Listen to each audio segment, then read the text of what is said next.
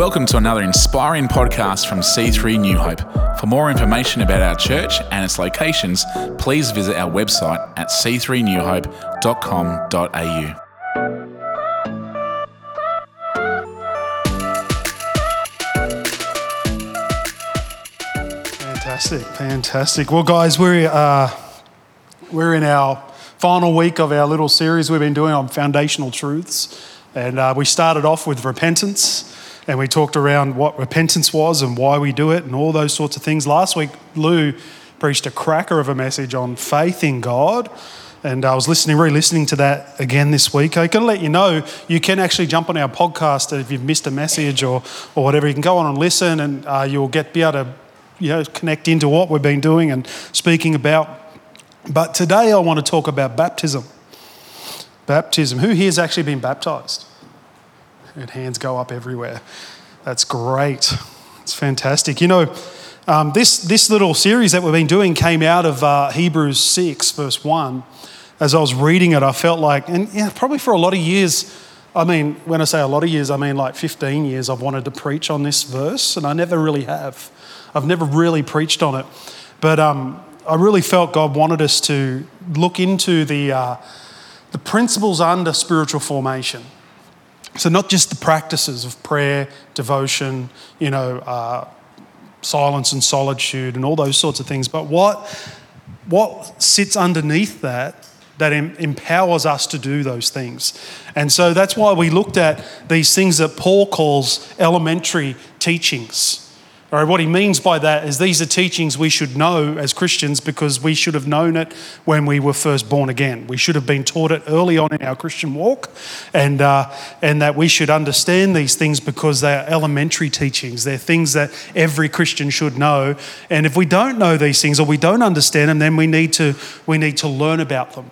We need to go back and investigate the foundations and say, well, does repentance actually unfold in my life? How does it work?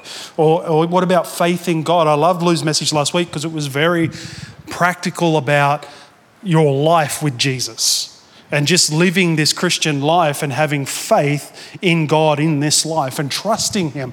And I think one of the words you used a lot was trust. Trusting God, because the outwork of faith in our life will be we will live in a place of trust in God, and we will believe that God will work on our behalf. But today we're going to look at baptism, in particular water baptism. We're not going to look at the baptism of the Holy Spirit this week, but because I want us to look at what is baptism?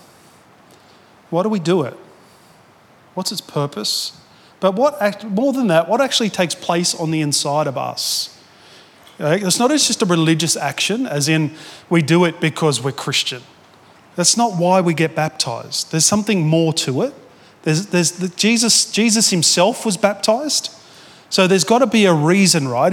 If God in the flesh came to earth in the bodily form called Jesus Christ, and one of the first things he did in his moments on earth when he was ready to go into ministry was to be baptized, water baptized by John, then that's got to tell us that there's something important about this element of our Christian experience, the process of our Christian faith. Often, there's a bit of a process. Life is worked out in processes and moments, and baptism is like a moment in our life with Christ. It's an important moment. It's an essential moment. It's not either-or moment. It's actually something we really should take serious and understand and participate in, because there's an important elements here of this process in our life that God wants us to have. And we can see that because Jesus was baptized as well. So let's go to Hebrews 6 verse 1 and we'll start there. It says, therefore, should come up on the screen, therefore let us move beyond the elementary teachings about Christ and be taken forward to maturity. Okay, so he's saying we should be growing in our faith.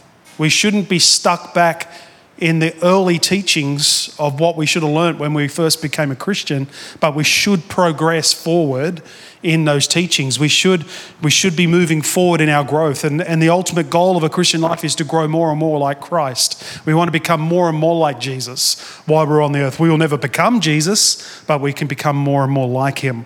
So Paul says he wants us to come to a place and move forward towards maturity. Mature Christianity, mature Christians. And he goes on to say, not laying again the foundation of repentance from the acts of lead to death, or faith in God, which we heard last week, or the instruction about cleansing. Other versions will say about baptism.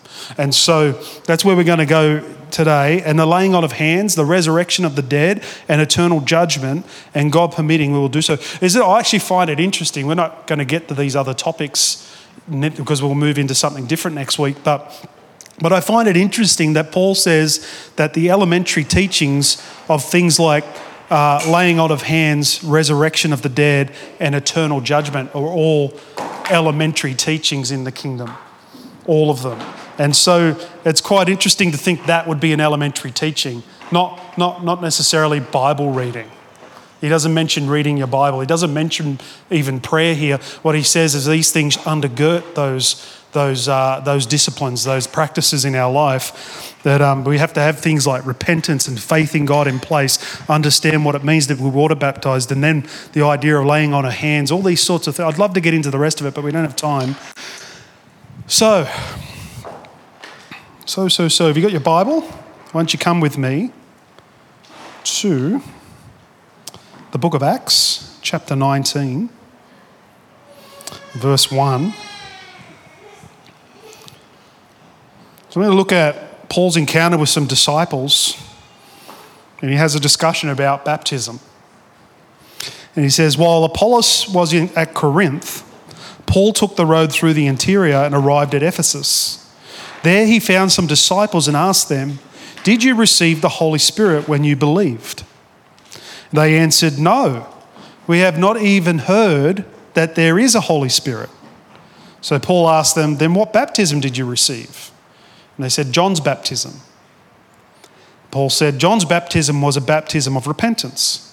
He told the people to believe in the one coming after him, that is, in Jesus. And on hearing this, they were baptized in the name of Jesus, the Lord Jesus." So I'm going to stop there. I don't want to go any further than that. I want to sit in this space here. I don't want to, but it goes on to moving on into that, once they were baptized, Paul lays his hands on them, they get filled with the Holy Spirit. They prophesy and speak in tongues. But I don't want to focus there. I want to focus here because Paul shows us something about baptism, and he talks about something. I thought it was a little bit of a contradiction to start with, that he would say that John's baptism was a baptism of repentance, but then they get baptized into the name of Jesus. And I was thinking, what's the difference there? What is that all about? Because the reality is it's one and the same thing. It's one and the same thing. It's a different phrase, but it's actually the same process, right? Jesus, we are baptized into water, and then we come up out of water, and it's a symbolism of an internal change that takes place inside of us. And so I saw these words Paul put in there, and he said, John's baptism was a baptism of repentance, and we talked about repentance the other week, and I know I've been talking to Terry about this as well, and just how much bigger this idea of baptism really is, of how much there's more to it than just being baptism of repentance. There's more than just coming to the point of baptism and coming to Christ and just living in that repentant zone. That's a starting point. That's the process we all must go through to be saved, that we have to come before God and we have to confess our sin. We have to be repentant in our hearts and we have to turn to God. We have to allow that godly sorrow to lead us to repentance. Why? Because it takes us to salvation. And so the Bible says that, godly sorrow leads us to salvation, repentance and then salvation. But we see here Paul saying that they received the baptism of repentance, but then they were baptized into the name of the Lord Jesus. And I was thinking about that. I thought about the idea that that's a little bit like a coin. It's one and the same thing, but it's got two separate sides. There's heads and there's tails. Once a year on Anzac Day, you can play that game. It's a naughty game and we shouldn't play it, but it's a game they play. But heads and tails, right? And so Paul's describing something in more depth than we maybe would have understood at that time. Here's these guys. There was about 12 disciples, and they'd been baptized with John. Right? John's baptism was the baptism they received. Now, there's speculation around whether these guys were actually even followers of Christ. Some scholars say, well, they were disciples of John, not of Jesus. But even if that's the argument, it says here that John pointed people to Christ, right? So his job was not to baptize people in his own name. He never baptized people in the name of John. He baptized them in Jesus because in the one to come. Right, so we see that the argument can be there that no, these guys would have known about Jesus, because John's whole purpose was to tell people about the one that was coming, the Lord, the Saviour, and that Jesus. We're talking about Acts now, so these guys would have known who Jesus was, but yet they didn't realise. Or they didn't have a full understanding. What was John doing here? What was he doing here? What was Paul doing? Was it Paul? I think, it's Paul that's writing this. He's looking to see where the maturity of these Christians are at. So he's asking questions to see whether they fully understand what has taken place in their life. That's what he's asking. He's trying to gauge maturity. Where are they at in their growth in God? Where are they at? Where do they find themselves? Where's their understanding at? Because there was a gap in their understanding about what this was all meant to be about. They got baptized in John in the repentance. They obviously must have had a moment of repentance in their world, but they didn't see the entirety of what baptism was. They were living in a space where they didn't see the fullness of what baptism's all about, because there is the going into the water part, which symbolises us being, baptism of repentance. We go down into the waters and we come up, and it's a cleansing process. We come out clean. We come out, baptized, and a new life is given to us in that process. But these guys didn't seem to understand the second half of the coin. They seem to get the idea that, we were baptized into John, we that place of repentance, we said sorry to God, we gave our lives to God, but you know what? God didn't just save us from something, He saved us to something, all right? Baptism's the same deal. We're not just baptized from something, but we're baptized to something, right? So we all know where we've come from. We all know what God's done in our life and Jesus has done in our life to bring us out of a place in our life that was not good or was away from God. We're very good at knowing where we have been and what we've been baptized from, what we've been saved from. But sometimes it can be hard to know what we've been baptized to. And that's what Paul is talking about here. Paul was questioning their depth of understanding of baptism. He was gauging where they were at in Christ and the level of their maturity. So baptism is a symbolism of something internal. It's an outworking declaration of an internal transformation. That's what baptism is. All right. It doesn't save you. You're already saved when you confess Christ. Right? The Bible says that if you confess with your mouth, believe in your heart, confess with your mouth that Jesus is Lord, then you're saved. Right? It's part of a confession. But it's very much, even if you'd like to look at it as like a next step in the process of that salvation experience. To become a disciple, it would be a next step in that process that I would get water baptized. Why? Because you can get saved in private, but baptism is a public expression. Right? When you look in the Bible, people were done out in the open. They were in public before other people. And it's a confession before man to say that I have given my life to Jesus. I now choose to live my life all of my days following Christ, becoming more and more like Him and growing in my faith to become more and more like a follower of Jesus. I will become a disciple of Jesus Christ. That's what baptism is. It shouldn't be taken lightly. I've baptized guys who have taken it lightly, and I hadn't realised until later because they were too immature and I didn't realise. They needed more time to find understanding because they had no understanding of what it was about. And one guy did a big bomb in the pool, and that should have been a sign that maybe he wasn't ready. And I needed to spend a little bit more time with him, explaining to him, this is what it really is all about. Take it serious, because it's a serious moment in our Christian faith that we all need to have. And so it's this two sides of the coin. We've been baptised in repentance, but we're also being raised again with Christ. Is this making sense? Yeah? So come with me to the book of Romans. We've got a bit of a chunky bit of scripture here we're going to read. So bear with me. I'm probably not the greatest reader in the room. So chapter 6, verse 1, it says, "What shall we say then? Shall we go on sinning?" So this is Paul speaking. He says, "Shall we go on sinning so that grace may increase? By no means. We are those who have died to sin. How can we live in it any longer? Or don't you know that all of us who were baptized into Christ Jesus were baptized into his death?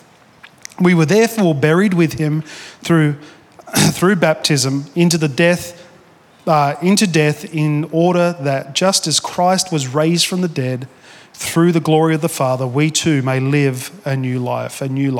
Hold that in your mind, a new life. For if we have been united with him in his death like this, we will certainly also be united with him in a resurrection like his. For we know that our old self was crucified with him so that the body ruled by sin might be done away with, that we should no longer be slaves to sin, because anyone who has died has been set free from sin." Set free. That word free, there's that word freedom. Free. "Now, if we died with Christ, we believe that we also live with him. For we know that since Christ was raised from the dead, he cannot die again. Death no longer has mastery over him. The death he died to sin once and for all. But the life he lives in God. In the same way, count yourselves dead to sin, but alive to God in Christ Jesus. Therefore, do not let sin reign in your mortal body, so that you obey its evil desires. Do not offer any part of yourself to sin as an instrument of wickedness, but rather offer yourself to God as those who have been brought from death to life." That's interesting, isn't it? Brought from death to life. "And offer every part of yourself to him as an instrument of righteousness. For sin shall no longer be your master, because you are not under law, but under grace." Such a descriptive passage of Scripture. There's a lot in it, and we can't go through everything here. But there's just so much illustration here of what baptism actually is all about. You know, what being baptized in Christ and raised again is all about. That very process of being, dunked in water and coming out of the water is identifying with Christ's experience of dying and being resurrected, of the past being dealt with and the future being open to us. And so baptism is an opportunity for us to move forward in Christ. It's a commitment to live our lives for Jesus as a disciple. So the first thing we see here is that the old man is dealt with. The old man is dealt with. It says our old self, we get a new life. The old man's gone. The old man is dealt with. What's the old man represent? The old patterns of sin and the old patterns of behaviours that were not of God. All those things, the power of those things get broken in Christ when we're baptised. I remember saying, because we talk about baptism being cleansing, and I had a mate that had, he was riddled with tattoos all over him. And he got born again, come to church, got born again, and it was his time to be baptised, and we're mucking around with him. I said, "Do you realise that all those thousands of dollars of tattoos, when you get baptised, they're all going to wash off?" And he looked at me and he's like, "What? No. What are you talking about?" I said, "Oh, yeah. God's going to he's going to cleanse your skin And anyway, I ended up having to say to him, no, look, I'm just kidding. It's all right. It's not about washing tattoos off. But it was quite a funny moment because he was so green, I guess, in his walk with God. He had no clue. And I love non-Christian, like people that are new Christians like that, because you can have good fun with them. I'm just joking. Just joking. But the old man can be dealt with. In 2 Corinthians 5:17, it says, "For the old is gone and the new has come." The old is gone. We got that? No, we don't. I don't know if I gave that to you, Lou. The old is gone, the new has come. That's what baptism is. The process of baptism. The old is gone, the new has come. There's power in baptism. Second thing is we are set free from sin. Sin is disempowered through the process of baptism because we identify with Christ. Sin no longer becomes dominant in our life. We're no longer controlled by sin. Sin now becomes a choice. We choose to sin. Why? Because God has given us the power not to sin by grace. It says that we live this life in grace. Grace empowers us not to sin. Some people treat grace like grease and they think it's like you can slip out of situations. But that's not what grace is. Grace is an empowerment of God to live our life above sin, to say no to sin. Why? Because sin no longer is our master. Jesus broke its power through the process of dying and being resurrected. That's what baptism is our life. Sin becomes a choice instead of a controlling factor in our world. And we have the power to say no. And the third thing is we are given a new life in Christ. So Romans 6:23 says, "For the wages of sin is death, but the gift of God is eternal life in Christ Jesus our Lord." So we're given a new life in him. So this is all symbolic. The whole process of water baptism is symbolizing our identification with Jesus' death and resurrection. It's so important for us to understand that it's not just being about saved from something, but God is saving us to something. It's like, what is God's future for your life? What is it that he has for you? What is it that he wants you to grow into? Because we're not just escaping the fire. As a Christian, I got saved, I don't have to go to hell. That's amazing. Of course it's amazing, but there's so much more. There's so much more for us than just getting out of sort of just escaping the fire of hell. There's actually so much promise, so much potential. There's so much that God has for us. For instance, what is the calling of God on your life? Because every single person sitting in this room is called by God for something. There is a purpose behind your salvation. There's a reason God has brought you into his kingdom. And it wasn't just to save you from hell. It wasn't just to save you from addiction and from all sorts of different problems in our lives. There actually is a calling and a purpose on your life that God originally set in place before you even knew him. What is that? You won't know it if you only ever live your life by just escaping the fire. There's got to be a pursuit of what is it that God has for me. Because I can tell you now, there's so much potential in this room. God sees it. He knows it. But do you know it? See, baptism is a milestone moment in our worlds, right? Life is lived or remembered by milestone moments, right? When I was born, when I became a teenager, when I became an adult, when I got engaged, when I got married, when I had children. These are all moments that are remembered in life. Now, the kingdom of God is exactly the same. We remember when we got saved, right? We remember when we got water baptized. We remember when we got filled with the Holy Spirit. We remember when we stepped into that ministry role for the first time. We remember this. We remember the milestones of our faith. We remember the first person we spoke to about God. We remember our friend that got saved. We remember all these different things and they're milestones in our life. And that is exactly what Christianity or baptism is about.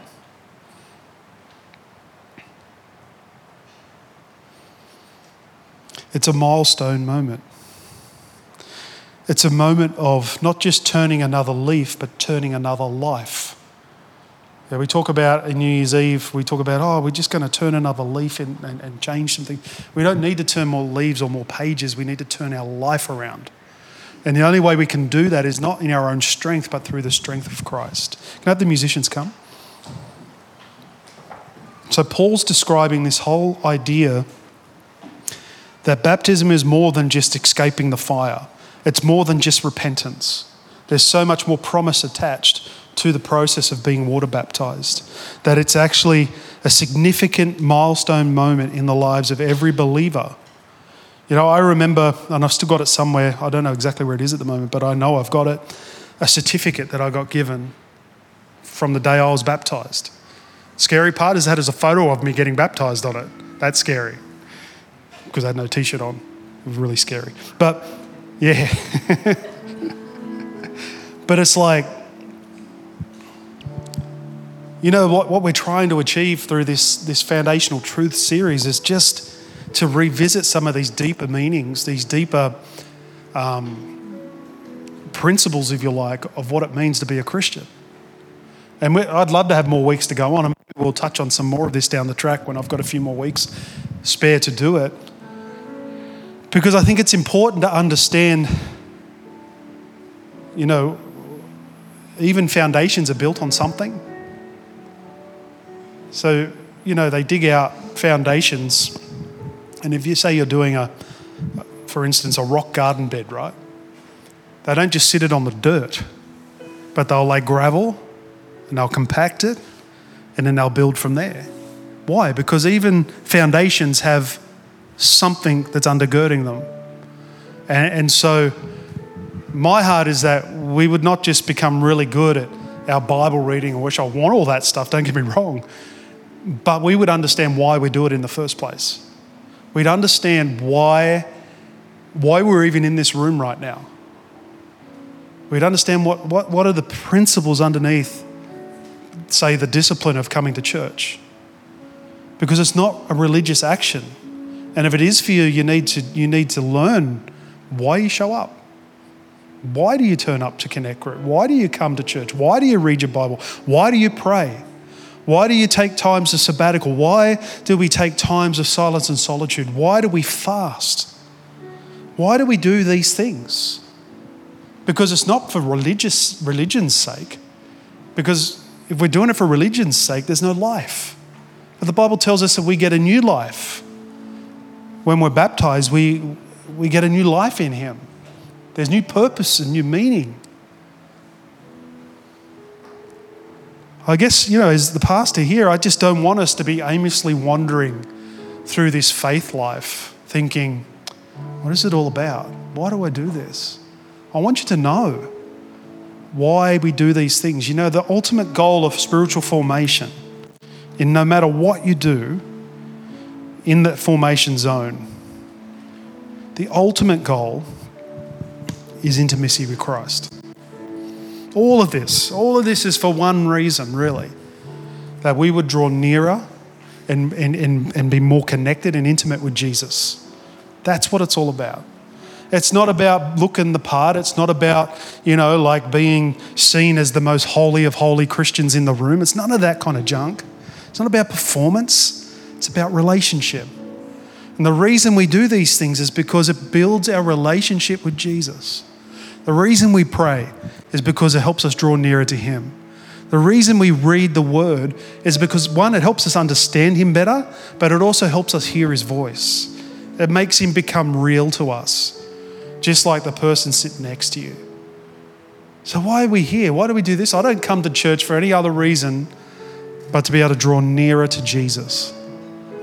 And then the side benefit of that is I get to hang out with all you people. But if you didn't come, I'd still be here. Why? Because this is, for me, this is about me and God as much as it is about me and you.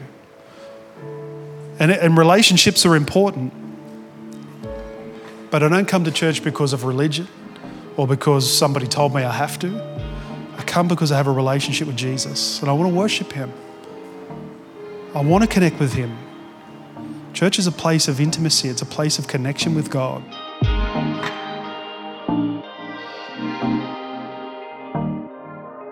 We hope you've been encouraged by this message. For more information about C3 New Hope and its locations, please visit our website at c3newhope.com.au.